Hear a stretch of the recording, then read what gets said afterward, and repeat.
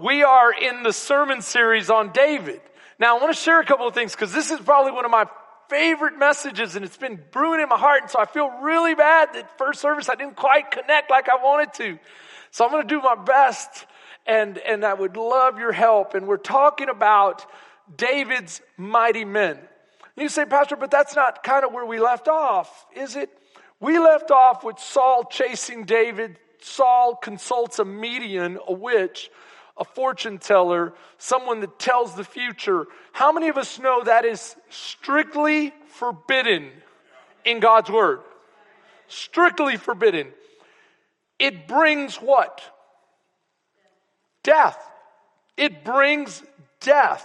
Let's just state it that way. And can I share something with you? I try my very best to speak the truth from this platform. And I know sometimes it's not always convenient to hear. It's not always convenient to say. Sometimes it's challenging. Sometimes you may not agree with it.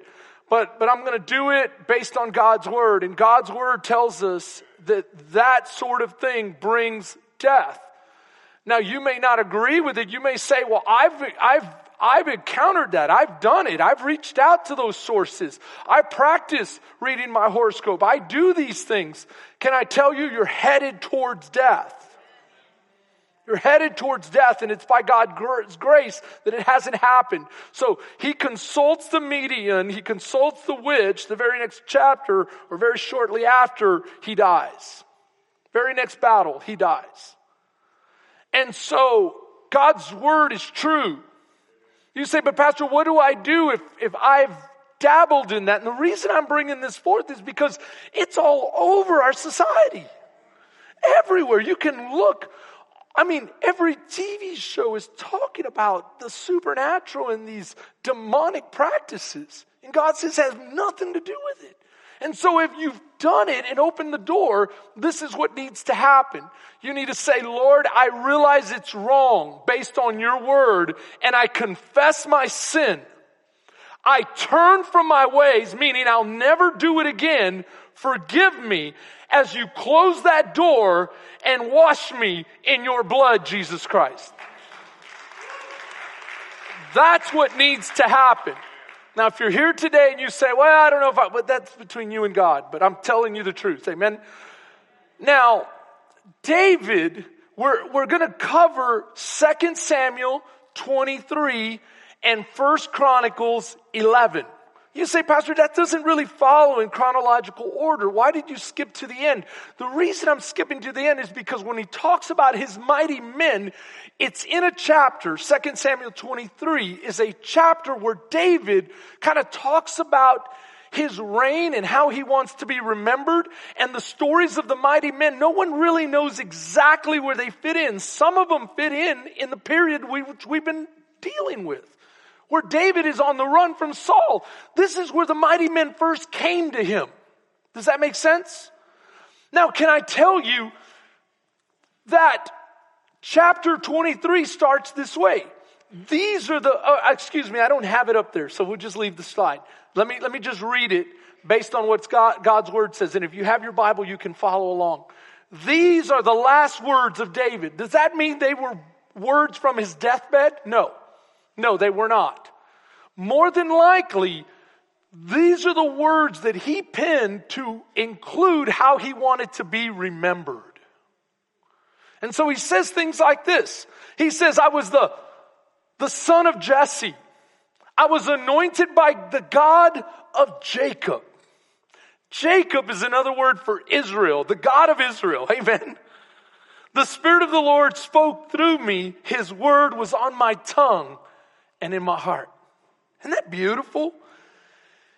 And then he goes on to say, he blesses the one who rules over his people in righteousness. Now, is he saying I was righteous? No, he's saying I tried my best to be who God called me to be, and God filled in the gaps. God's grace covered it all. God did it. And he goes on to praise God. God is like the morning sunrise. He's like the brightness of the sun after the rain that brings grass from the earth. He brings life, is what he's saying. If my house were not right with God. Now, why is he saying if my house were not right with God? This is what he's trying to get to us. It's by God's grace. He's highlighting one of his weak spots. He's saying, look at my house. Look at all the turmoil and the problems that took place in my house. You say, Pastor, I'm not that familiar. You're going to be, after we cover his mighty men, we're going to go into David's life. And you're going to see all the imperfections and all the struggles and how his children and the problems he had as a father and the problems he had with his boys and with his girls and all of the things that happened. Now, why is he highlighting this? Because David is saying, look at my house. It looks great, but it's great because God made it great. You know my problems, and if it wasn't for his grace, I wouldn't be here. Is anyone here can give testimony today and say, Lord, if it wasn't for your grace, I don't know what I've deserved. I don't know what I've done to deserve being carried by grace all my life. That's what he's saying. And so this is how he starts, and then he goes into verse 8, where he talks about these mighty men. And today I've entitled the message, Uncommon Valor. Because you're going to see some exploits. And so I want to highlight some things about these mighty men. But first I want to talk to you about valor. Valor is honor plus dignity. If you're taking notes, right? Honor plus dignity. That means it takes both. Someone said it's gallant bravery, heroic strength, especially on the battlefield in the face of danger. So it's not necessarily the absence of all fear. It's in the midst of all the danger, still doing the right thing. Now you might say, Pastor, but this doesn't apply to me because I'm not a warrior. Do you realize that the Bible says that you are in a battle? Now you have two kinds of people. You have the kind of people that realize they're in a battle and the ones that don't, but they're both in the battle. Can I tell you, if you realize you're in a battle, will you fare better than if you are completely ignorant that someone is trying to kill you? And that someone is the enemy, who's like a roaring lion seeking whom he may devour. The Bible says, put on the full armor of God so that you may stand your ground against the evil one. You know, I find it interesting that Paul includes that in Ephesians chapter 6. Ephesians is the same book where he says, for by grace you have been saved. And it's through faith. Not of yourself. That means you cannot take credit for it and brag before God or anyone else. Look what I've done. Look how good I've been. Isn't this what David is saying when he starts off his last psalm, so to speak? And he says, this is how I want to be remembered. Look at my house. Look at my life. Look at all my shortcomings. It was because of God's grace, because God loved me, because God did. And then he goes into these amazing exploits, these things that these men did. And so I want to highlight that because in this chapter, the word exploit is used some 3 or 4 times. Exploits. What is an exploit? It's a mighty move and accomplishment. A valiant act of heroism. Of heroism. And here, the Bible is saying, you have been saved to do such a thing.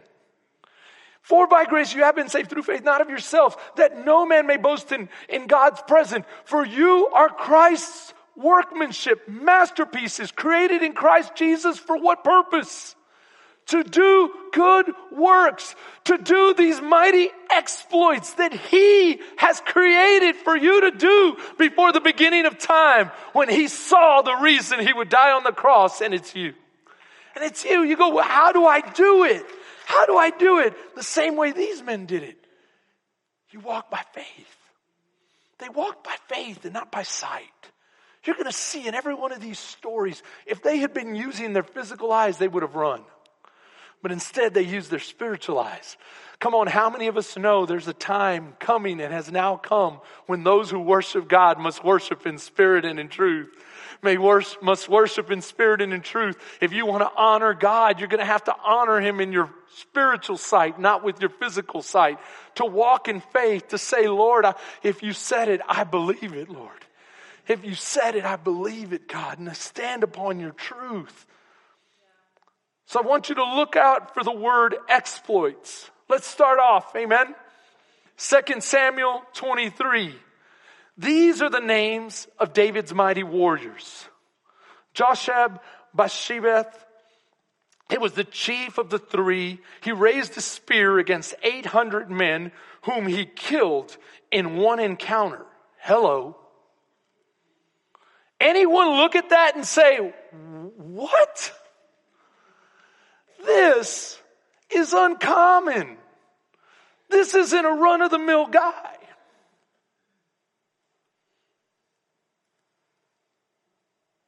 I'm just going to let that sink in. In one battle, he killed 800 men. And David says, he was my chief. He was the top of the top. And next to him, he says, verse 9, was Eleazar.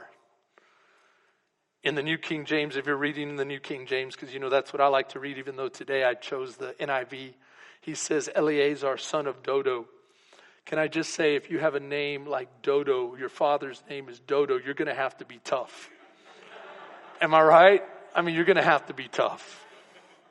And so he was tough. As one of the three mighty warriors, he was with David when they taunted the Philistines, gathered at Pasdaim for battle. Then the Israelites retreated. What does it mean, retreated? In the Chronicle version, it says that they departed, they left, they retreated from the battle. But let's keep going. But Eleazar stood his ground and struck down the Philistines till his hand grew tired and froze to the sword. The Lord brought about a great victory that day. The troops returned to Eleazar, but only to strip the dead. Let's keep going. Verse 13, I'm going to jump down. Say, during harvest time, 3 of the 30 chief warriors came down to David at the cave of Adullam, while a band of Philistines was encamped in the valley of the Rephaim, meaning the valley of the giants.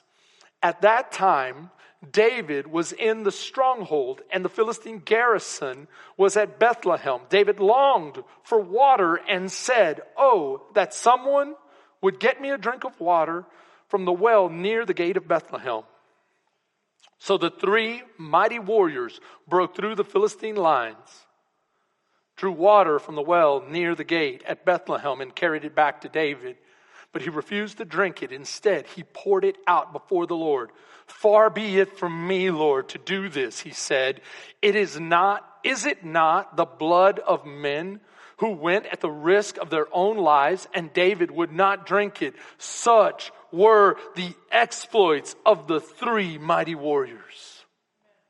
The 3 mighty warriors. Can you feel your blood pumping? Can you ask yourself, Lord, what would it be like to do exploits like this for your great name? That I may be a mighty warrior, whether you be a man, woman, or a child, or a youth, or a young person, to say, Lord, use me. I got one life to live for my King. Let me do an exploit for you, God. Let me do mighty exploits for you, God. Let me have the faith to walk, God, and to do what you've called me to do. Amen. You know, it's been said. Well, I'll get back to that. Let's keep reading. I promised myself I would read the whole verse and then preach. Benaiah, son of Jehoiada, a valiant fighter from Kabzeel, performed great exploits. There's that word again, great exploits. He struck down Moab's 2 mightiest warriors. He also went down into a pit on a snowy day, and he killed a lion. And he struck down a huge Egyptian, a giant. Although the Egyptian had a spear in his hand, Benaiah went against him with a club. He snatched the spear from the Egyptian's hand and he killed him with his own spear. That's just cool.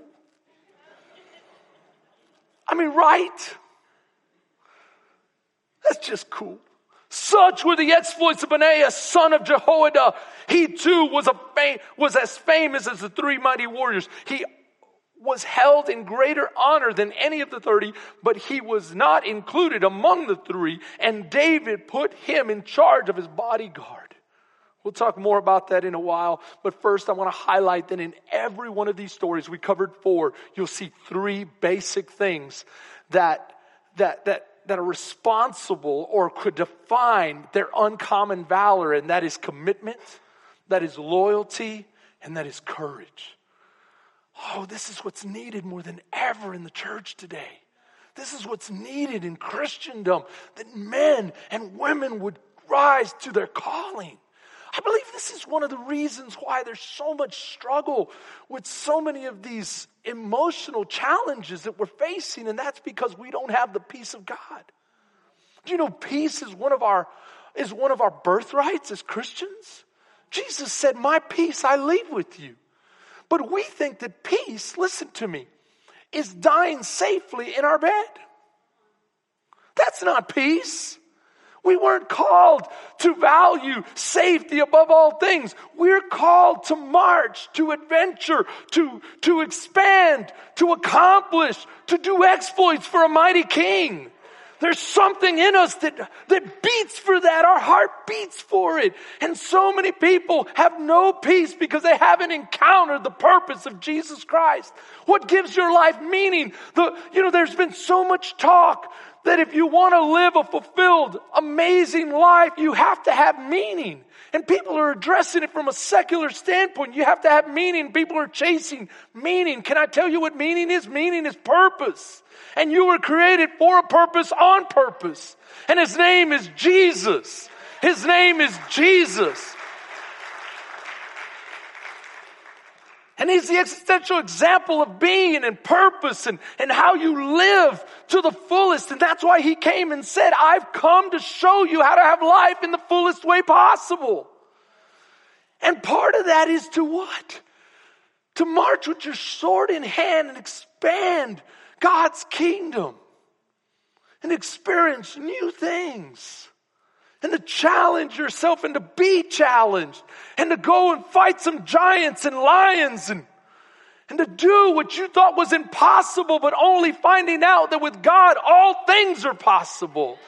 And to say as Paul said, "I can do all things through Christ who strengthens me."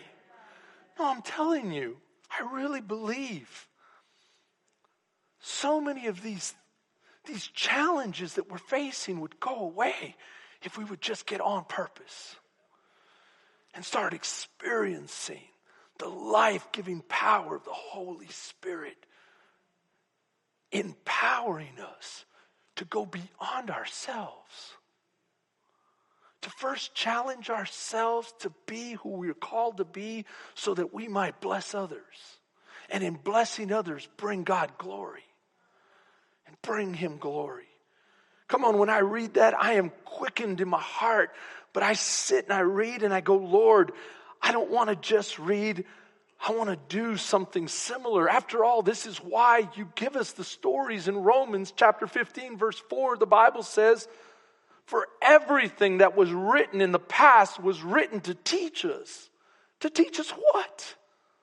So that through the endurance taught in the Scriptures and the encouragement they provide, we might have hope. Hope of what? Hope that this isn't just for them, it's for you too.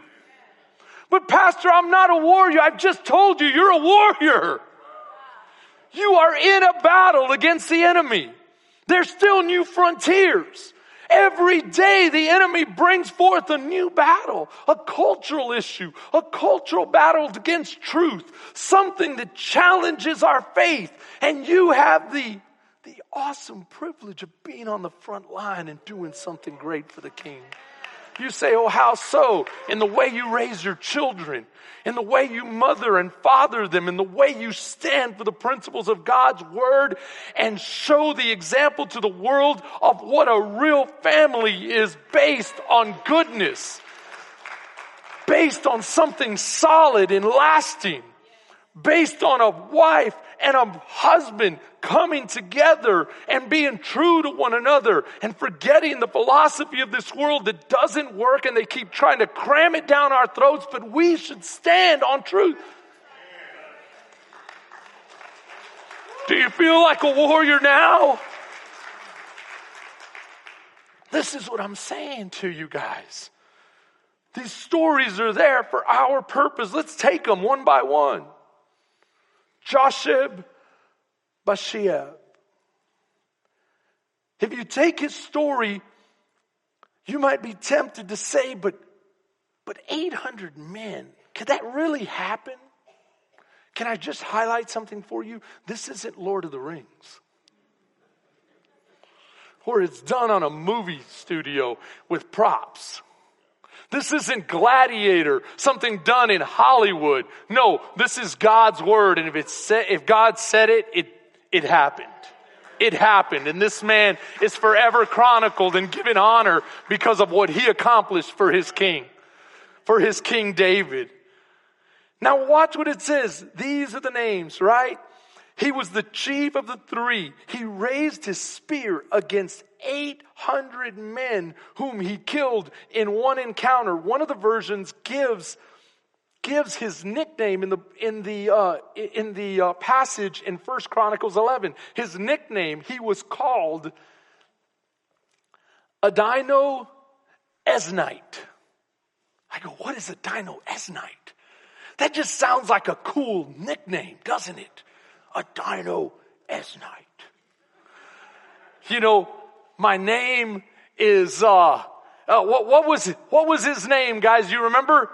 Josheb-Basshebeth. Josheb-Basshebeth doesn't have the same ring as Adino-Eznite. I want to be a Adino-Eznite. You know, I can see it now. You know, what does it mean? It reminds me of I'm watching football and some of these guys have nicknames, and one of the guys' nickname was Quick Six.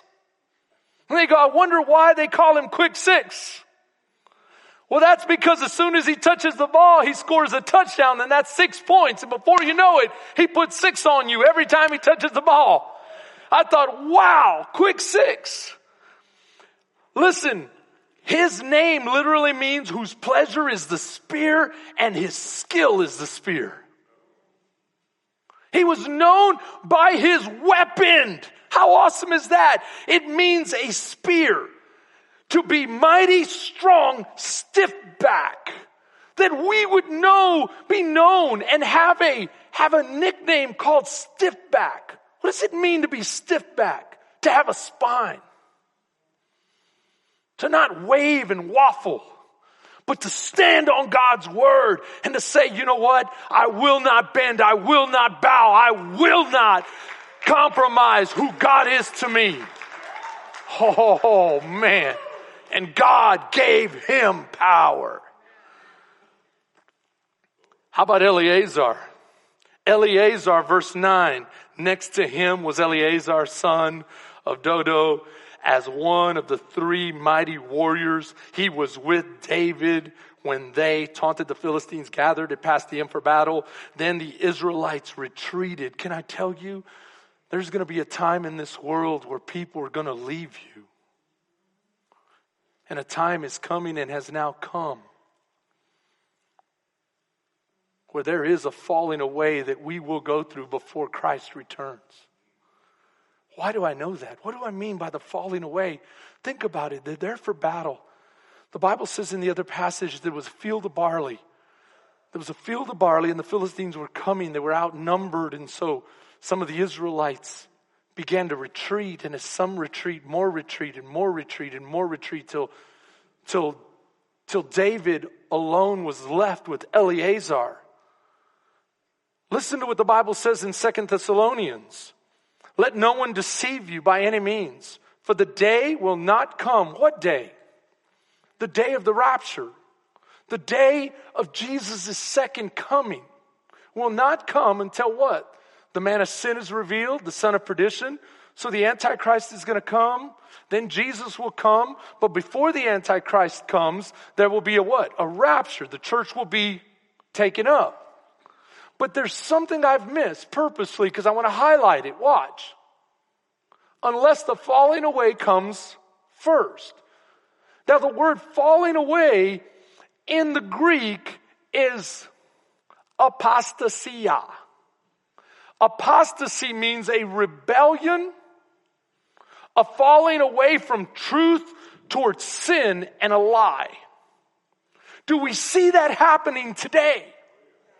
Do you see people leaving what is truth? Do you see people, excusing sins and saying, you know what? Let's not be judgmental. Let's not call this a sin anymore. Let's not say this is wrong. Let's excuse everything and say we're all under God's grace. It's called a cheapening of what God did on the cross and His grace.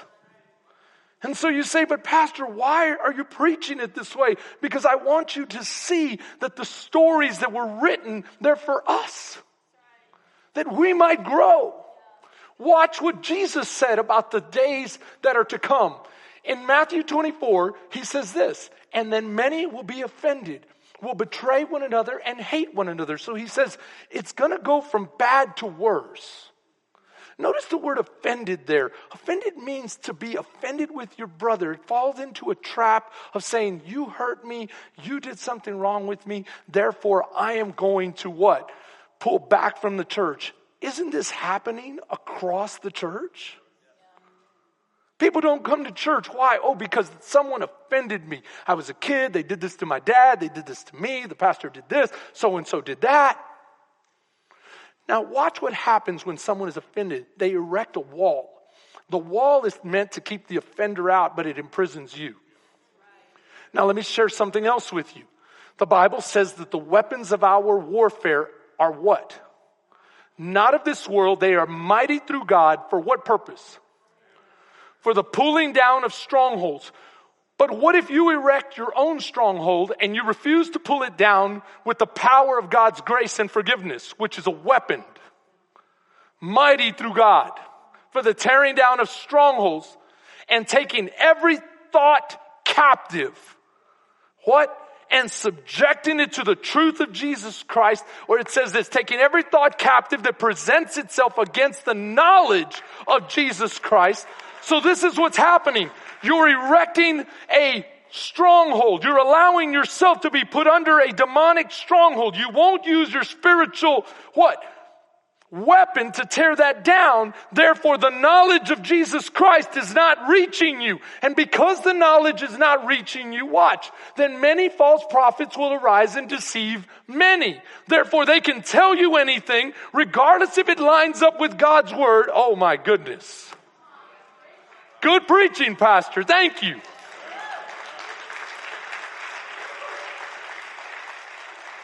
And because lawlessness will abound. What is lawlessness? That's why you have to know your word. The Bible says from John, sin is lawlessness.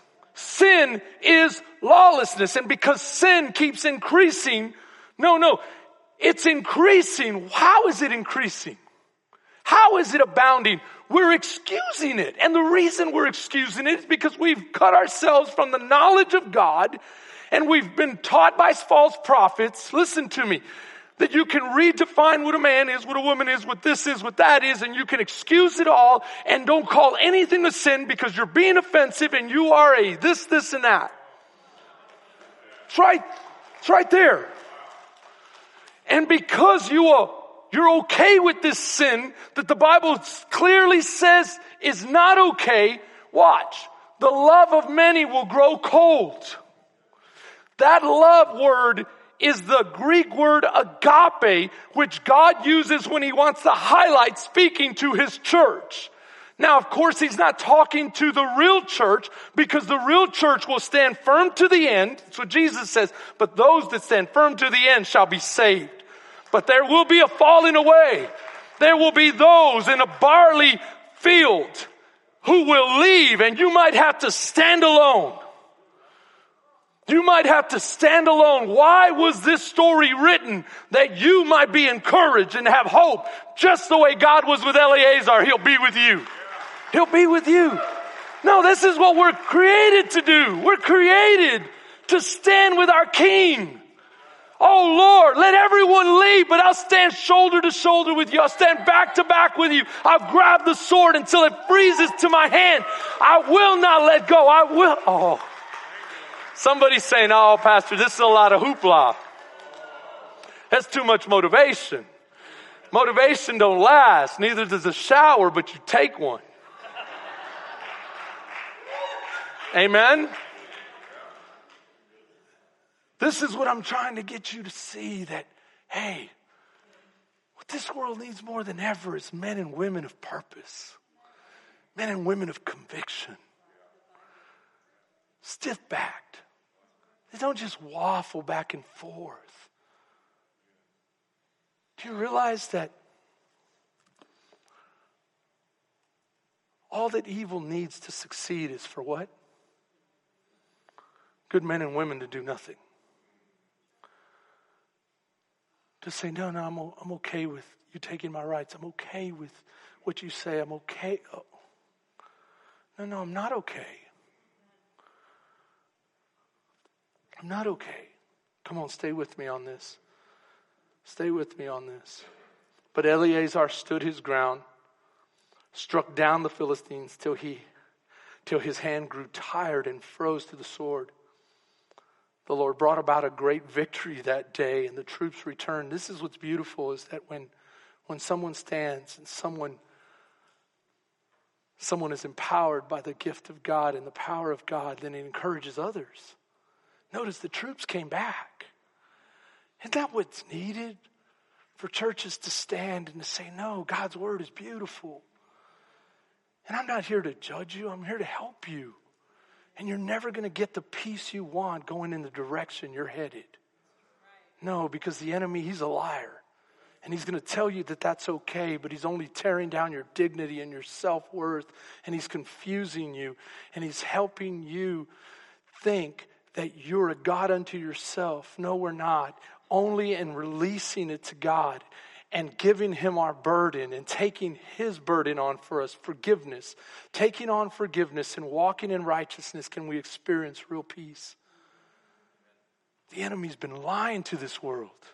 Come on, can anyone testify to that? There was once a time when I tried to excuse myself.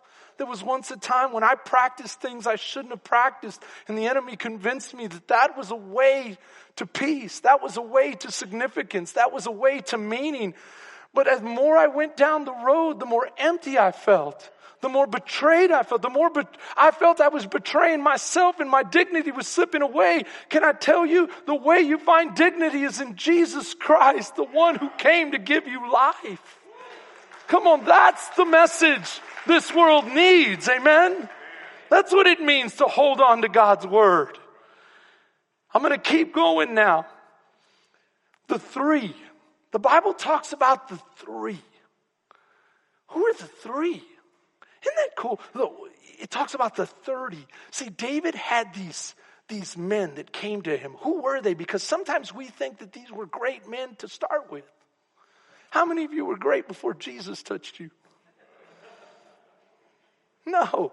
David is kind of a Jesus figure in a sense because Jesus would come from David's line. Now the Bible's not making David Jesus. The Bible is saying that even David needed to be covered by Christ's grace.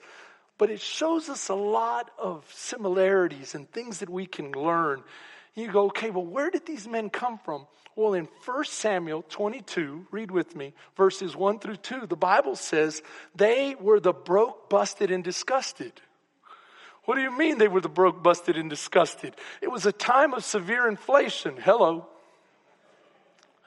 How do we know it was a time of severe inflation? Because historians tell us that during the end of Saul's reign, when the Lord had left him, the country started going down along with the economy. And so many of the men were in debt. Many of the men were feeling the pressure of life, and they were starting to struggle with anxiety and depression and needing to find meaning. And God said, go serve your king.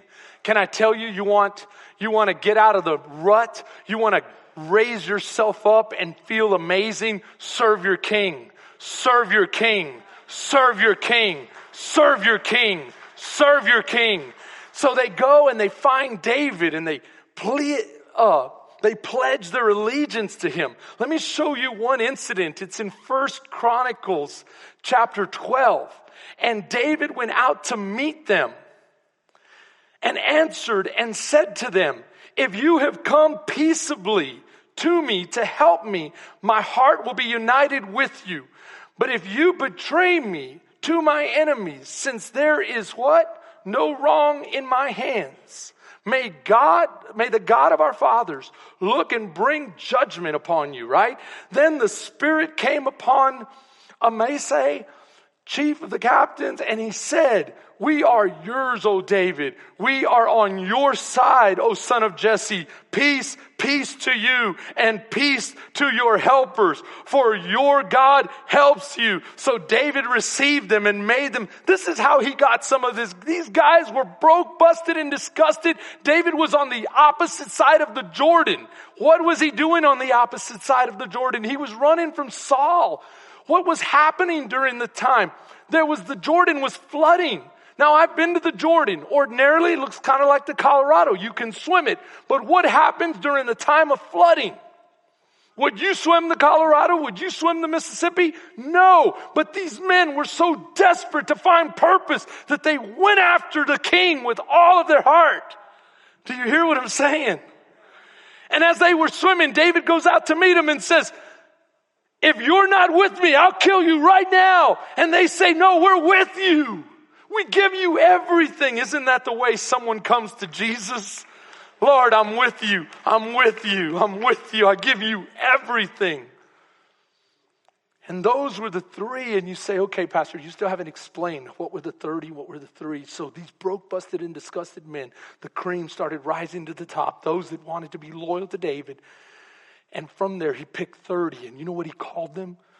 Real creative name. He called them the 30. And you go, Pastor, I've read the list. There's more than 30. The reason there's more than 30 is because when one would die off, they would replace them. So they didn't have to change the name to the 29 or the 28 or the 27. They would just replace them. And then the 30 had a special inner three. It kind of sounds like Jesus, who had the inner three. Right? Peter, James, and John. And he had the inner three. And you know what they were called? Also really creative. The three.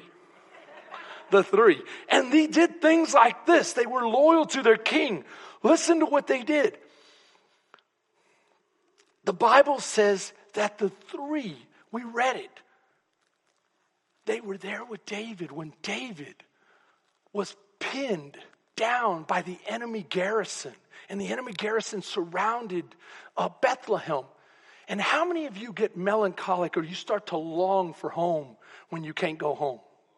He couldn't go home. He couldn't go home and he started long. I can remember being on a really long mission trip and I got so tired of eating the food there at the hotel. It all tasted the same.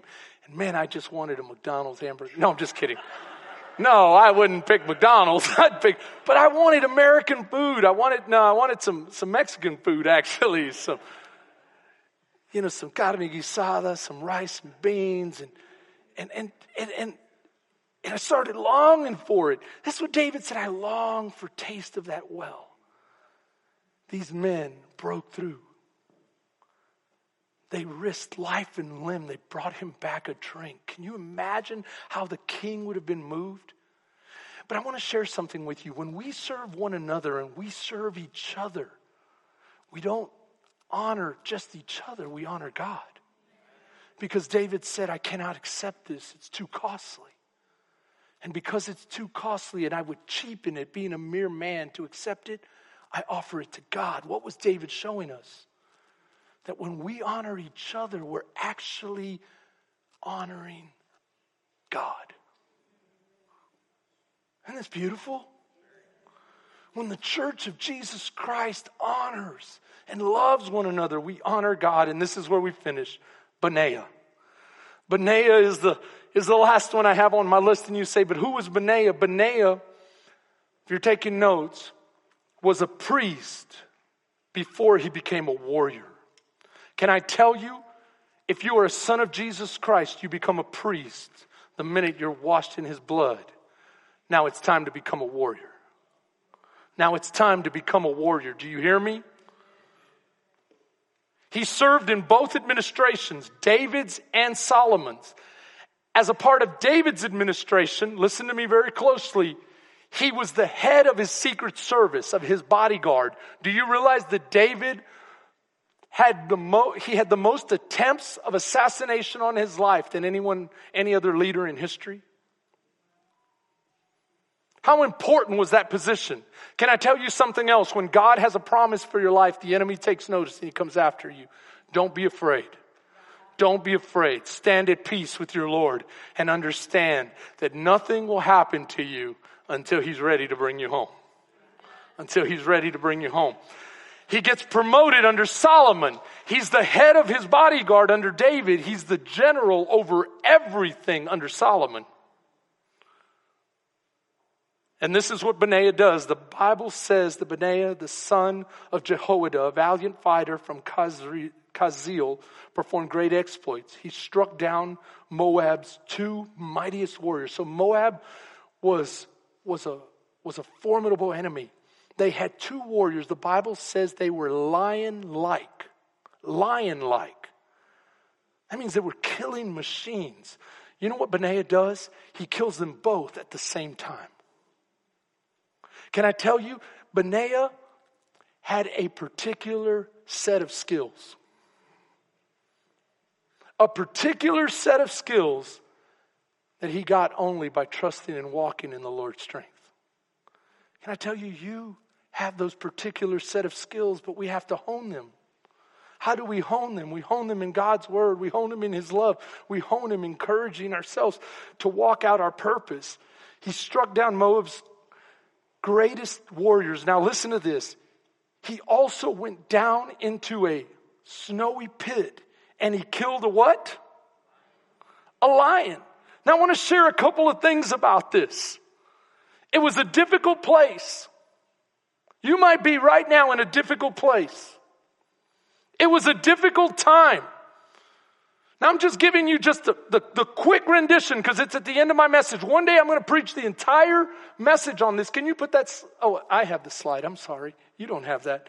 It was a difficult time. It was a difficult task.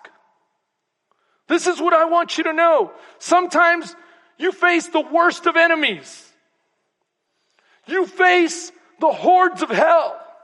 And you feel them coming against you in the most difficult place. You're between a rock and a hard place. You have no place to go, nowhere to run. You have to fight. See, the worst of enemies in the most difficult place under the most horrible of conditions. What are you going to do? I'll tell you what Benaiah did. The Bible says he went down. What do you mean? He purposely went after it. Today, Christians are running. And the only time we fight is when we get hit in the butt and we have to fight. Benaiah said, nuh-uh. I'm going towards the lion. Why would he go towards the lion? Where did David spend his time when he was running from Saul? In caves. The Bible calls caves pits too. So if you're in a cave with your men and you hear the roar of a lion, he's typically a rogue lion that doesn't have a pride and he's growing into full strength. A full strength lion would be over 500 pounds, can leap over 30 feet in one bound and can run at 35 miles an hour. He is a killing machine. Rogue lions are so dangerous because they don't have a pride to hunt for them. They have to hunt for themselves and they always look for easy prey. You hear this kitty cat start to growl, start to roar at night. How many of you are going to let him be? I guarantee you David looked at his men and said, who's going to go after him? Come on, do I hear Benaiah in the room? Do I hear Benaiah in the room? Ladies, do I hear Benaiah in the room? Do I hear Benaiah in the room? Benaiah said, I got it. I got it. Someone else said, but it's snowy. But he's big. Aren't you going to wait for him to come out of his den? No. I'm going to take the fight to him. But you won't be able to move neither will he.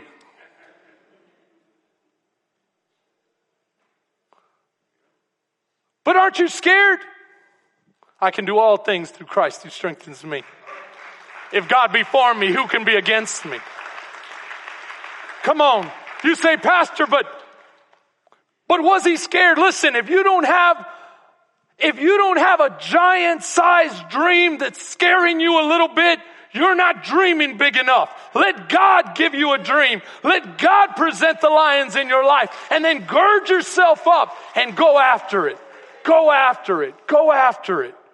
It might be a lion. It might be 2 men from Moab. It might be a giant from Egypt. But you are a mighty warrior in Jesus Christ. Go after it. You say, Pastor, I don't have a sword. I'm not very... Benaiah was broke, busted, and disgusted when he got to David, and so was I when Jesus found me. But by his blood, amen. Come on, is there someone here? By his blood, I can be the father he's called me to be. And believe me, to be a father in this day and age, you're going to have to kill some lions. To be a mother and really raise godly children, you're going to have to kill some giants. You say, but all I have is a club. Then take that giant spear from him, run it through his heart, and then you have a spear. Come on now. Some of you are going, Pastor, you love these messages. It's time the Church of Jesus Christ stop running. Start standing. Stand for righteousness. I love you, church. Thank you, Lord Jesus. Thank you, God. By your grace. I don't deserve it. But I gladly receive it for your glory.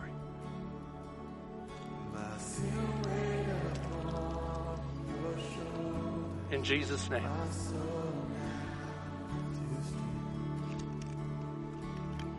Amen. Church, I love you. Have a great week.